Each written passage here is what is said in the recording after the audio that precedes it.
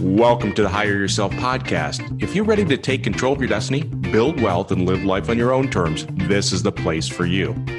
Each week, Nat and I will talk about business, franchising, and personal growth to help make you more successful. Good morning, Nat. Good morning, Pete. Oh man, I'm excited today. You are. You're looking a little sunburned. What do you got going? Oh yeah. I'm excited. So I got to tell you, I told you we have the luxury dog, right? We have a year-and-a-half-year-old dog, Irish or a golden retriever, right? So we got this dog, right? Now we have the laziest dog in the whole wide world, right? So I mean, literally, as a puppy, he gets fired by his trainer because he just falls asleep during the training session. Gets fired by the groomer from that standpoint. And this dog, when I talk about a luxury dog, he will basically we have doggy daycare for him. So he goes to doggy daycare a couple times a week. We have a indoor dog park because he can't be outside. We want to have an indoor dog park for him. And then when we go away, we don't send him to just the kennel. We send him to a dog B&B. Dog B&B, right? So defined as they pick you up in a luxury van. They pick him up in a luxury van at our house. They drive him 2 hours to a farm outside of the Iowa border, right? He has his own little kennel, and they got all these fields for him to play, right? Unbelievable. All right. So he's the laziest dog in the world. Like when we play fetch with him, we throw the ball. He doesn't run to get the ball. He kind of saunters over there. He may or may not pick up the ball, right? So literally, he's just the laziest dog ever, right? He doesn't walk. Like if my wife walks him, he goes a block and he lays down and goes, I'm done with this. I don't like this stuff, right? So the reason I tell you this story is he is at the dog B&B as we speak. And they are so kind to send us pictures of our wonderful dog. And I'm looking at these pictures. I'm like, that's not our dog. The dog, they got a picture of him running. And I don't know if you've ever seen a picture of a dog running, but his ears are straight up in the air. Yeah. I mean, he's like moving. Right. And I'm thinking to myself, this is crazy, right? I've just found out that my lazy dog isn't so lazy around other people. So anyways, that's our story. So how that ties into today is we've got a great guy with us today. Dan Barton, the founder and CEO of Splash and Dash, is joining us. And he is an animal lover, dog lover, the best in the whole world. Welcome, Dan. Thank you. You know, I hear you talk about your dog, and you know what? It's not that your dog is lazy. It is that your dog has mastered training you and your wife. That's what I'm thinking. Wrapped around his paw. Yep. Yeah, you got that right. So he's just unbelievable, right? So, yeah, I think you're right. I think he's trained us rather than us training him for sure. Absolutely. So. And, you know, all those things you talked about, you know, being a crazy dog fanatic myself, not only have I done the Airbnb and the doggy parks and all that, but I have for my most recent dog, Bugatti, I had a swim instructor come to the office, pick her up twice a week, take her to the beach and teach her how to swim. I love it. You know, there are a lot of people out there like you and I that really look at our dogs more than a dog. They're really like a member of the family. Oh, yeah. No, there's no question about it. I see my wife, she ranks the kids, the dog, and then me, right? So I know I'm clearly number 3 in the family, right? So there's just no question about it. Okay. So you're a pet lover from that standpoint, and you've got quite a history. You started a franchise concept called Splash and Dash. So how did you come up with the idea to come up with Splash and Dash? Well, Splash and Dash really started as a pet store that I had bought for my dog Mercedes. I was sick of going to all of these groomeries that just smelled like wet dog.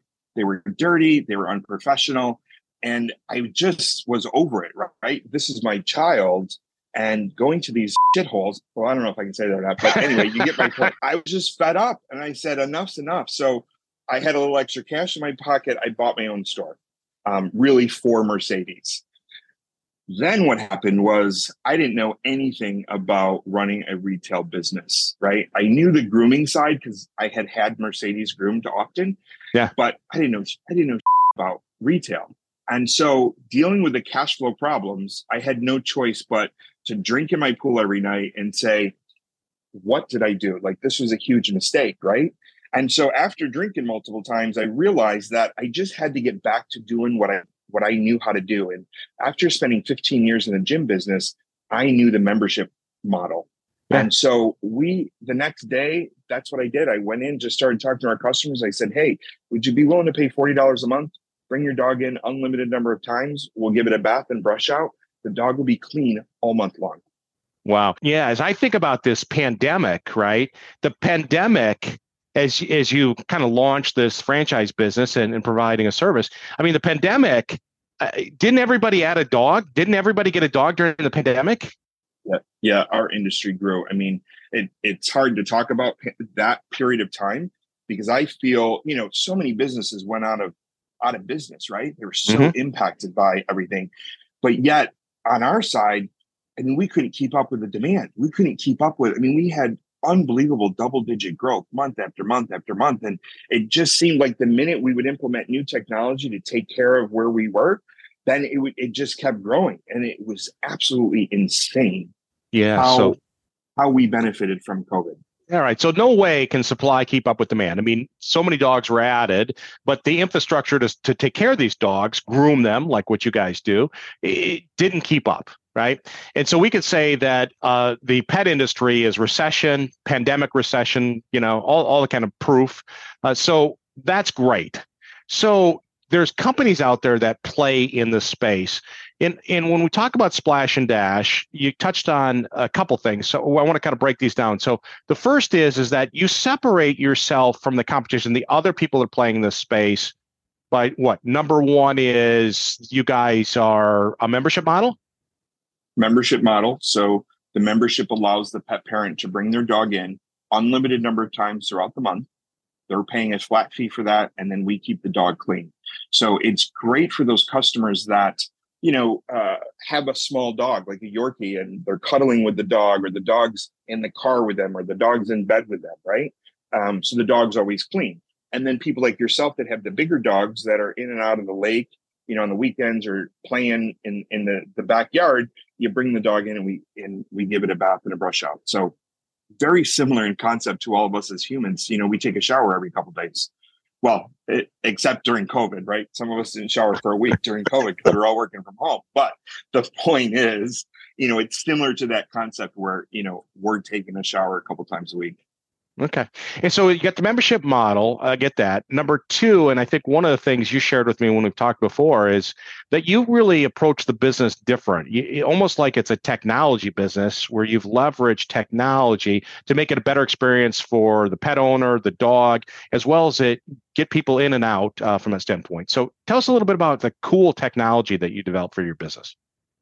Yeah. So early on, I realized that we needed to be able to control the whole infrastructure and our ecosystem.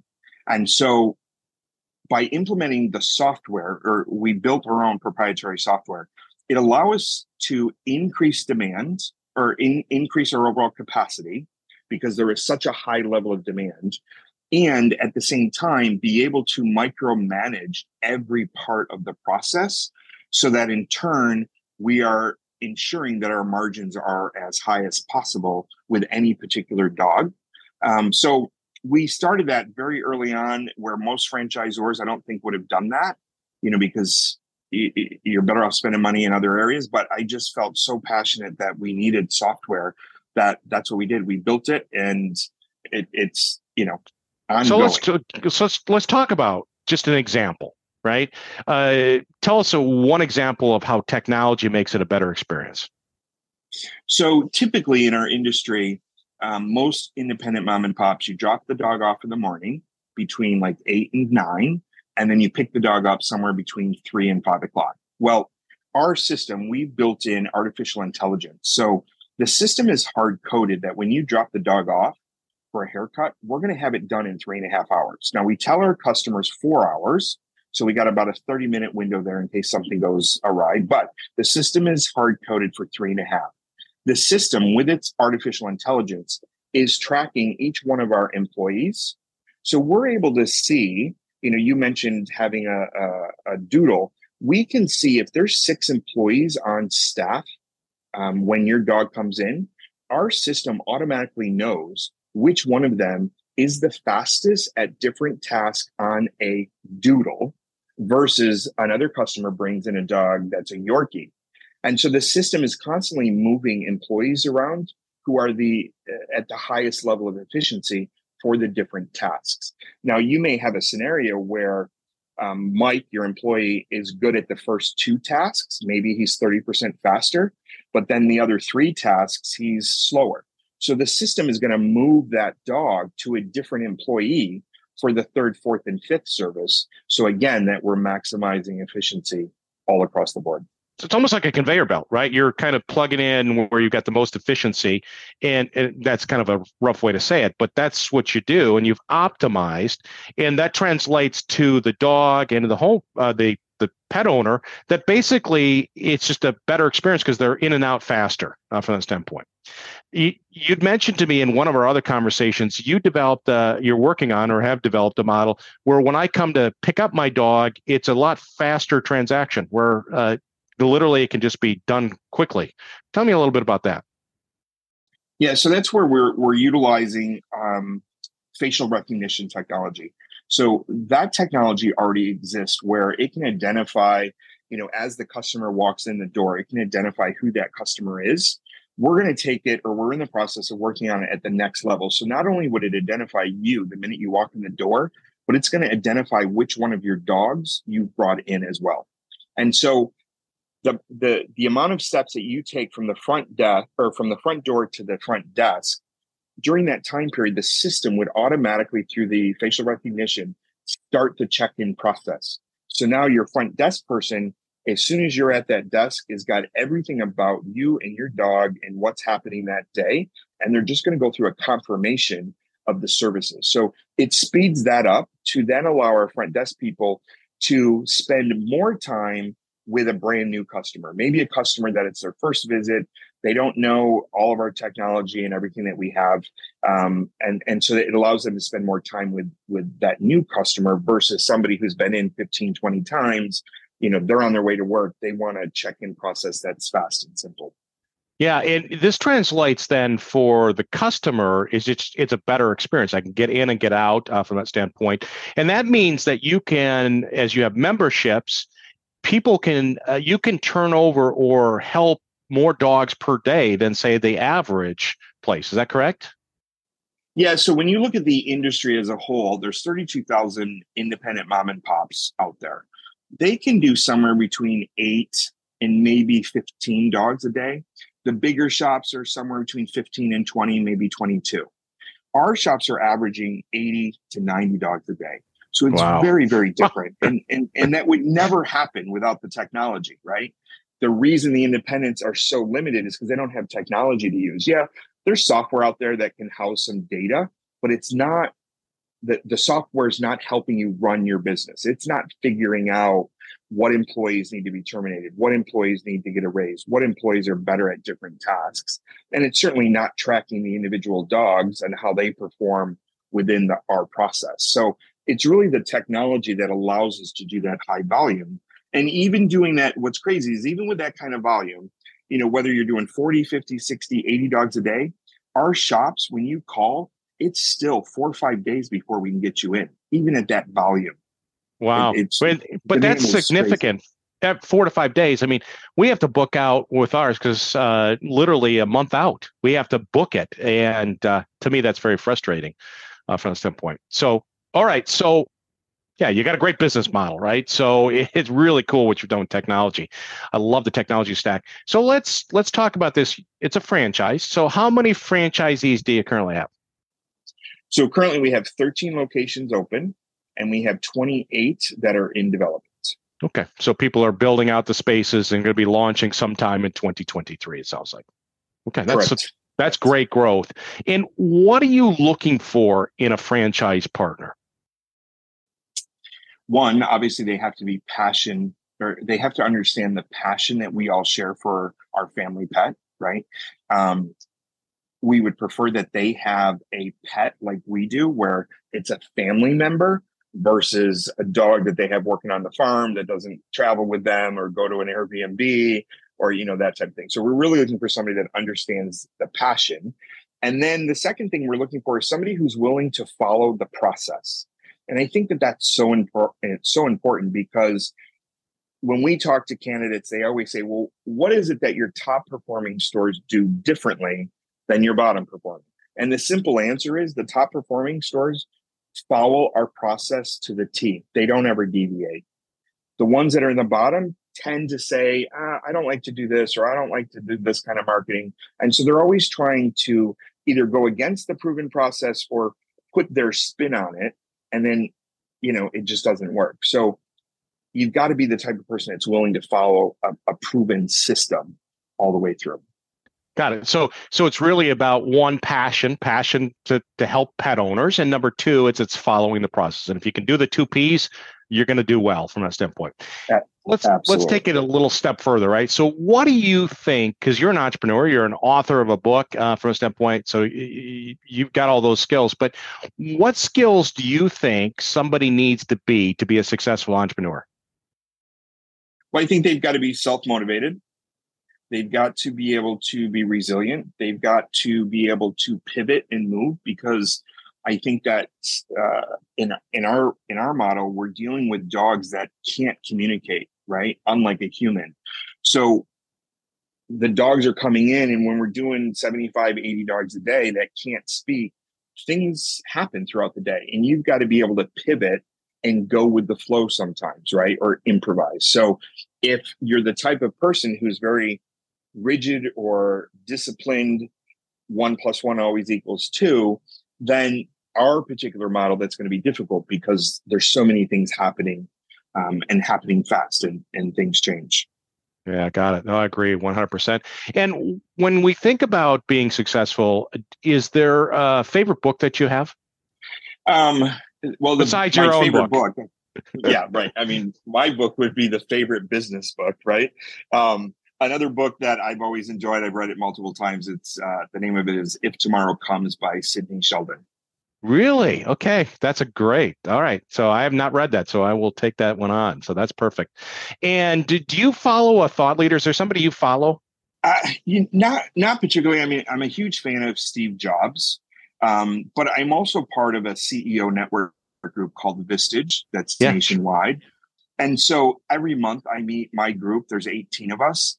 And so I listen to everything they have to say, and they're all in different industries. So You're always learning different bits and pieces. So I would have to say my Vistage group is who I follow on a consistent, regular basis. Yeah, but a huge fan of Steve Jobs. Yeah.